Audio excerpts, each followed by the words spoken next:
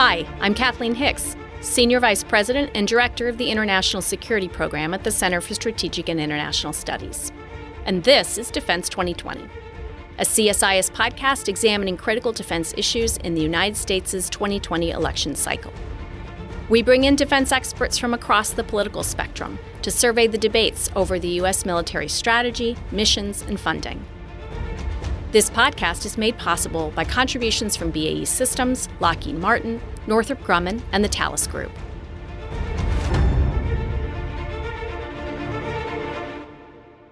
Hi, I'm Beverly Kirk, Director of the Smart Women, Smart Power Initiative in the International Security Program at CSIS, and I'm filling in as guest host this week on Defense 2020.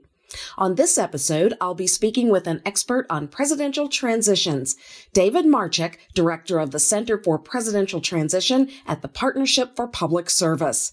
David served in several positions in government under the Clinton administration and hosts the Transition Lab podcast. Dave, thanks so much for being here on the podcast. Really appreciate it.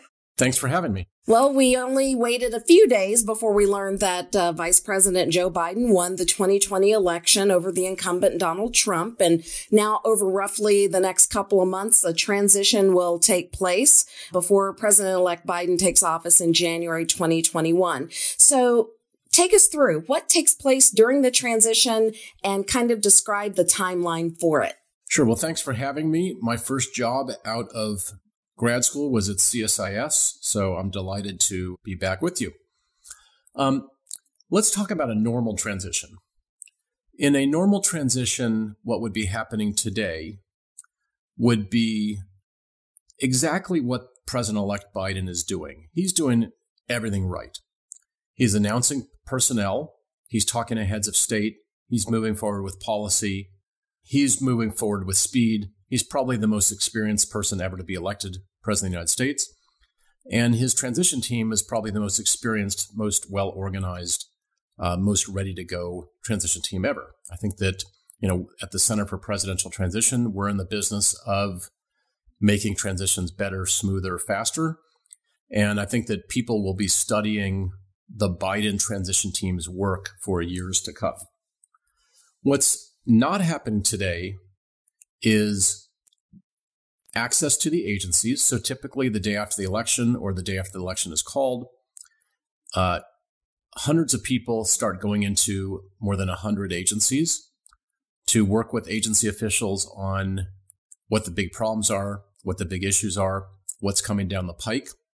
And they get ready to brief both the president-elect and also the cabinet secretary or agency head designate. They start processing personnel, both through the FBI and through the Office of Government Ethics, to get ready to send those nominations to the Senate. They get access to space. They get access to classified briefings. There's just a huge apparatus all across the government to make the transition smooth.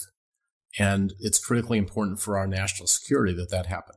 But that's not what's happening right at the moment. So what impact does that potentially have on the Biden transition?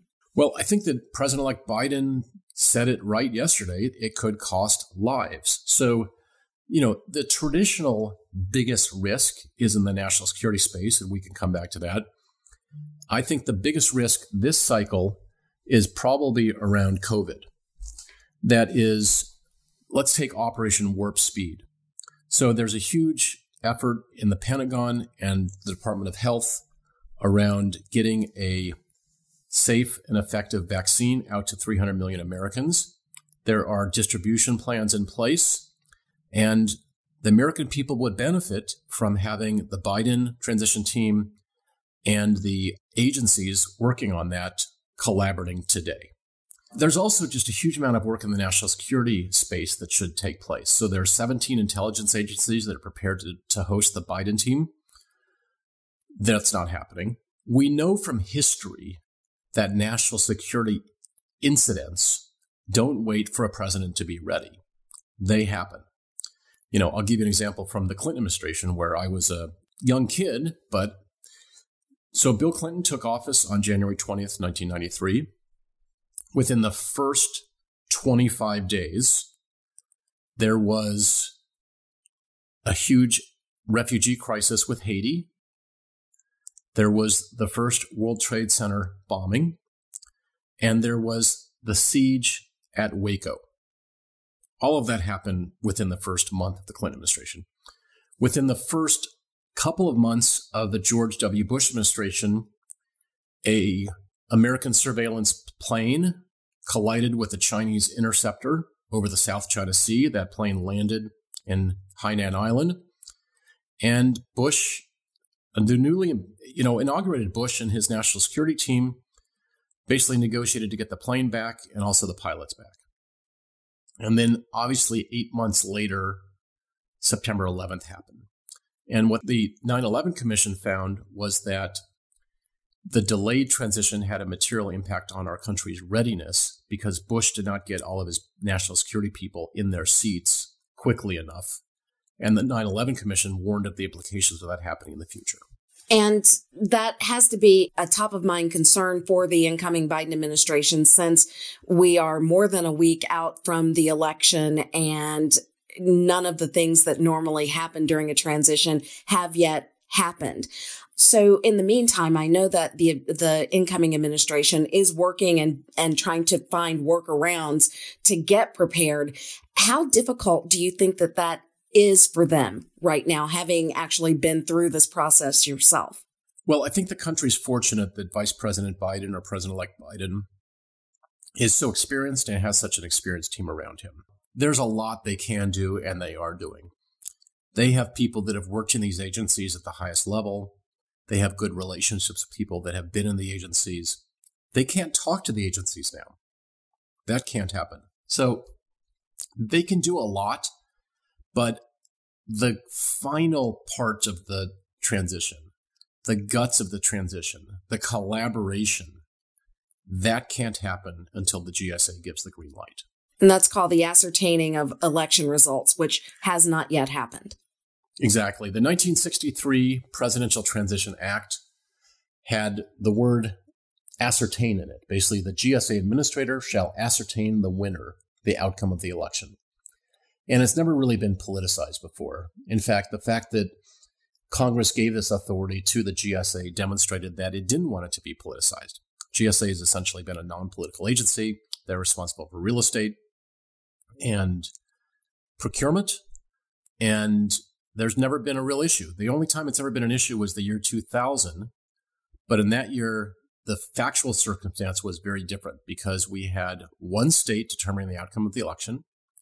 In that one state, Florida, there were 537 votes that separated the two candidates, and there was a mandatory recount under state law. Here, as Andy Card and John Podesta put in their op-ed from about a week ago, these were the two opposing chief of staffs. One worked for Clinton, one worked for Bush. So they warred over this in the year 2000. They both said that this factual circumstance is entirely different. You have Biden ahead in 4 states. Trump would need to turn 3 states. He would need to turn Pennsylvania and Georgia, plus either Arizona and Nevada. So in essence, there's not a chance of this election result being overturned, and the need to move forward is critical given that you mentioned the pandemic, the COVID pandemic, and all of the potential security issues. So aside from that, President-elect Biden has already started to choose people to fill positions. Can you talk us through putting personnel in place and typically how that works? Sure. So the president-elect has the responsibility of appointing 4,000 political appointees. 1,250 of them need to be confirmed by the Senate. There are about 400 appointees in the White House. And then there's lots of Schedule Cs and what's called non-career SESs all around the government. These are people like chiefs of staff, general counsels, and others. So best practice, which Biden is following, is to appoint your chief of staff first and focus on the White House staff. Those are people that can start January 20th. They don't need Senate confirmation. And those are the people that are going to be close to the president that you want out there first. After that, you start focusing on the cabinet. Typically, the cabinet is announced in themes. So there might be a day where he announces the national security team, another where he announces the economic team, another when he announces the health team. That's what Clinton did this as well. So Clinton, his first announcement was around the economic team. That was a time when we were in a recession. So he announced Lloyd Bentsen, Bob Rubin, Alice Rivlin, Leon Panetta first. And so I don't know what President-elect Biden is going to do, what order he's going to do, but typically they pick whatever the most important issue of the day is and announce those people. I'm not sure if he's going to do national security or health or economic. Frankly, he's taking office with unprecedented problems for a president-elect. So he's been dealt a very, very difficult hand. Was just going to ask if you thought he was going to put the folks in the national security realm in first just because of the situation we find ourselves in today. But it's a good point you made there that it's not clear which he will do first. I want to circle back one last question on the smoothness or the rockiness of the transition. Has there ever been a transition like the one that we're seeing in throughout history? Has there ever been one this rocky? There have been terrible transitions. The worst transition in the history of the United States was 1860. Obviously, Abraham Lincoln was elected. In the 4 months between the election and the inauguration, 7 states seceded. Half the Buchanan cabinet basically said we're aligned with the South. Buchanan was totally absent. Congress did nothing. And meanwhile, Lincoln was halfway across the country. And, he took a train to Washington. And there's a wonderful book by Ted Widmer, who was on a podcast that I host called Transition Lab. And it was all about the Lincoln transition to power in that train trip. The second worst transition in history was probably 1932, Hoover to Roosevelt. Again, Roosevelt was the last president to take office when there was a 4-month interregnum. Now there's 2-month interregnum, or basically 75 days. During that transition, the Great Depression peaked. You had banks running in 25 states. Hitler came to power. Japan deepened its occupation of China. And there was no collaboration between Hoover and Roosevelt. Outside of the Secretary of State he did get Hoover's permission to go up to Hyde Park, but he did a lot kind of on his own to brief Roosevelt and to make sure that Roosevelt was as ready as possible. But Hoover had terrible disdain for Roosevelt. You recall that Roosevelt had polio as a young man and couldn't walk. He was in a wheelchair, and Hoover thought that Roosevelt was of weak body and weak mind. And so he thought that he wasn't up for the job. So Hoover's approach to a smooth and effective transition of power was to try to convince Roosevelt that he should abandon the New Deal and adopt Hoover's policies, which obviously would not have been great for the country. So that was a terrible transition. In modern times, the Truman and Eisenhower really didn't like each other. That was not a great transition. They didn't talk to each other on the way up to the Hill for the swearing in. Eisenhower, didn't even attend the ceremonial breakfast that Truman hosted. So, that was not a great transition. And Truman tried, because again, you recall that Truman was kept in the dark by Roosevelt and, only 100 or so days later made the decision to drop the bomb on Hiroshima. So there have been some good transitions. There have been some bad transitions. I think the best modern transition probably is Bush to Obama. Bush was very seized with the issue. He had a challenging transition in because of the 37 days. 9 months later, 9/11 happened. And he felt that we had 2 wars going on and that he should create the red carpet for whomever came into office. So he asked Josh Bolten, who was then his chief of staff, to kind of create the gold standard of a transition. And Bolten did a really good job. And actually what Bolten did was coordinate the agencies, create briefings, create tabletop exercises, and with Steve Hadley, the National Security Advisor. And a lot of what they did now is required under law. So I'd say that Bush really gets credit for creating the gold standard transition. And, thank God he did, because by the time the transition came around, we were in the depth of a financial crisis.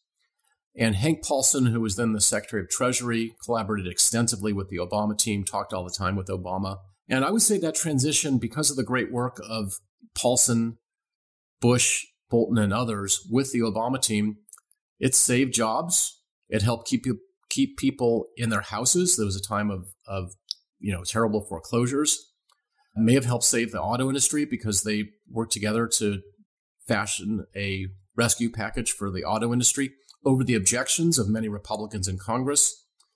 And I would say that's probably the best modern transition. If I could follow up and ask if that's the best one, and we're now in the midst of a really, really difficult one, but what I hear you saying, it's not unprecedented for transitions to go south and not be great. But is there a point at which we could find ourselves right now with the incoming Biden team not really ever getting access to what they need before they have to start on January 20th at 12:01 p.m.?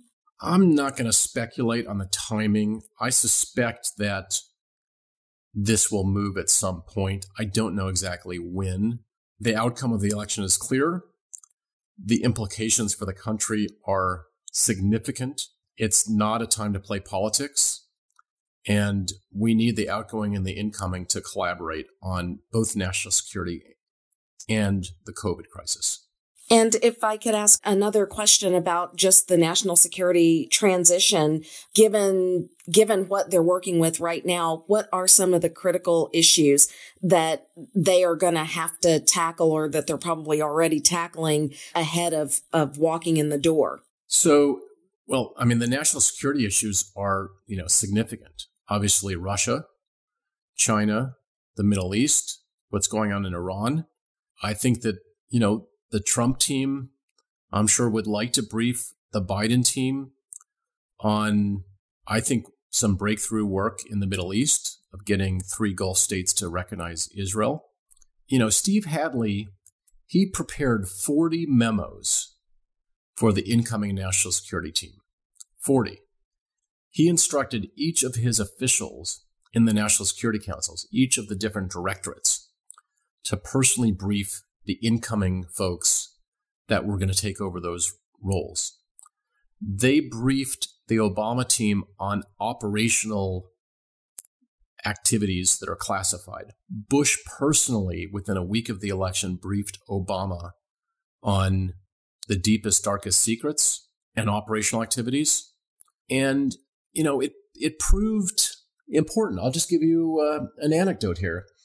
So I just downloaded President Obama's new book. I'd heard about this from Josh Bolten and Steve Hadley, but I never really read about it directly. But, they work closely together. And then on the day of Obama's inauguration, there was a credible threat that 4 Somali nationalists were plotting some type of terror attack against Obama and the inauguration. When you had, 1 million, I can't remember how many people were outside in the cold on that day. So literally when Obama and Bush were meeting in the Oval Office, someone from the Situation Room came up, opened the Oval Office door, tapped someone on the shoulder, and said, I need you. And people from both the Bush National Security Team and the incoming Obama National Security Team went down to the sit room and basically dealt with a terrorism threat. Obama writes in his book that he actually took a piece of paper, or maybe it was a 3x5 card, with instructions on what he would tell the crowd of people standing there if a bomb went off. So that type of collaboration between the outgoing and the incoming literally saves lives. That is an incredible story. Amazing to think that happened. And the former president has written about it in his book. And it is a perfect example of the importance of having the cooperating between the two teams. And hopefully we will see that happen at some point. Dave Marchuk, thank you so much for being here with us on the Defense 2020 podcast. I really appreciate it. Thank you for having me. It's been fun. On behalf of CSIS, I'd like to thank our sponsors, BAE Systems, Lockheed Martin, Northrop Grumman, and the Thales Group for contributing to Defense 2020. If you enjoyed this podcast, check out some of our other CSIS podcasts, including Smart Women, Smart Power, The Truth of the Matter, The Asia Chessboard, and more. You can listen to them all on major streaming platforms like iTunes and Spotify. Visit csis.org/podcasts to see our full catalog. And for all of CSIS's defense-related content, visit defense360.csis.org.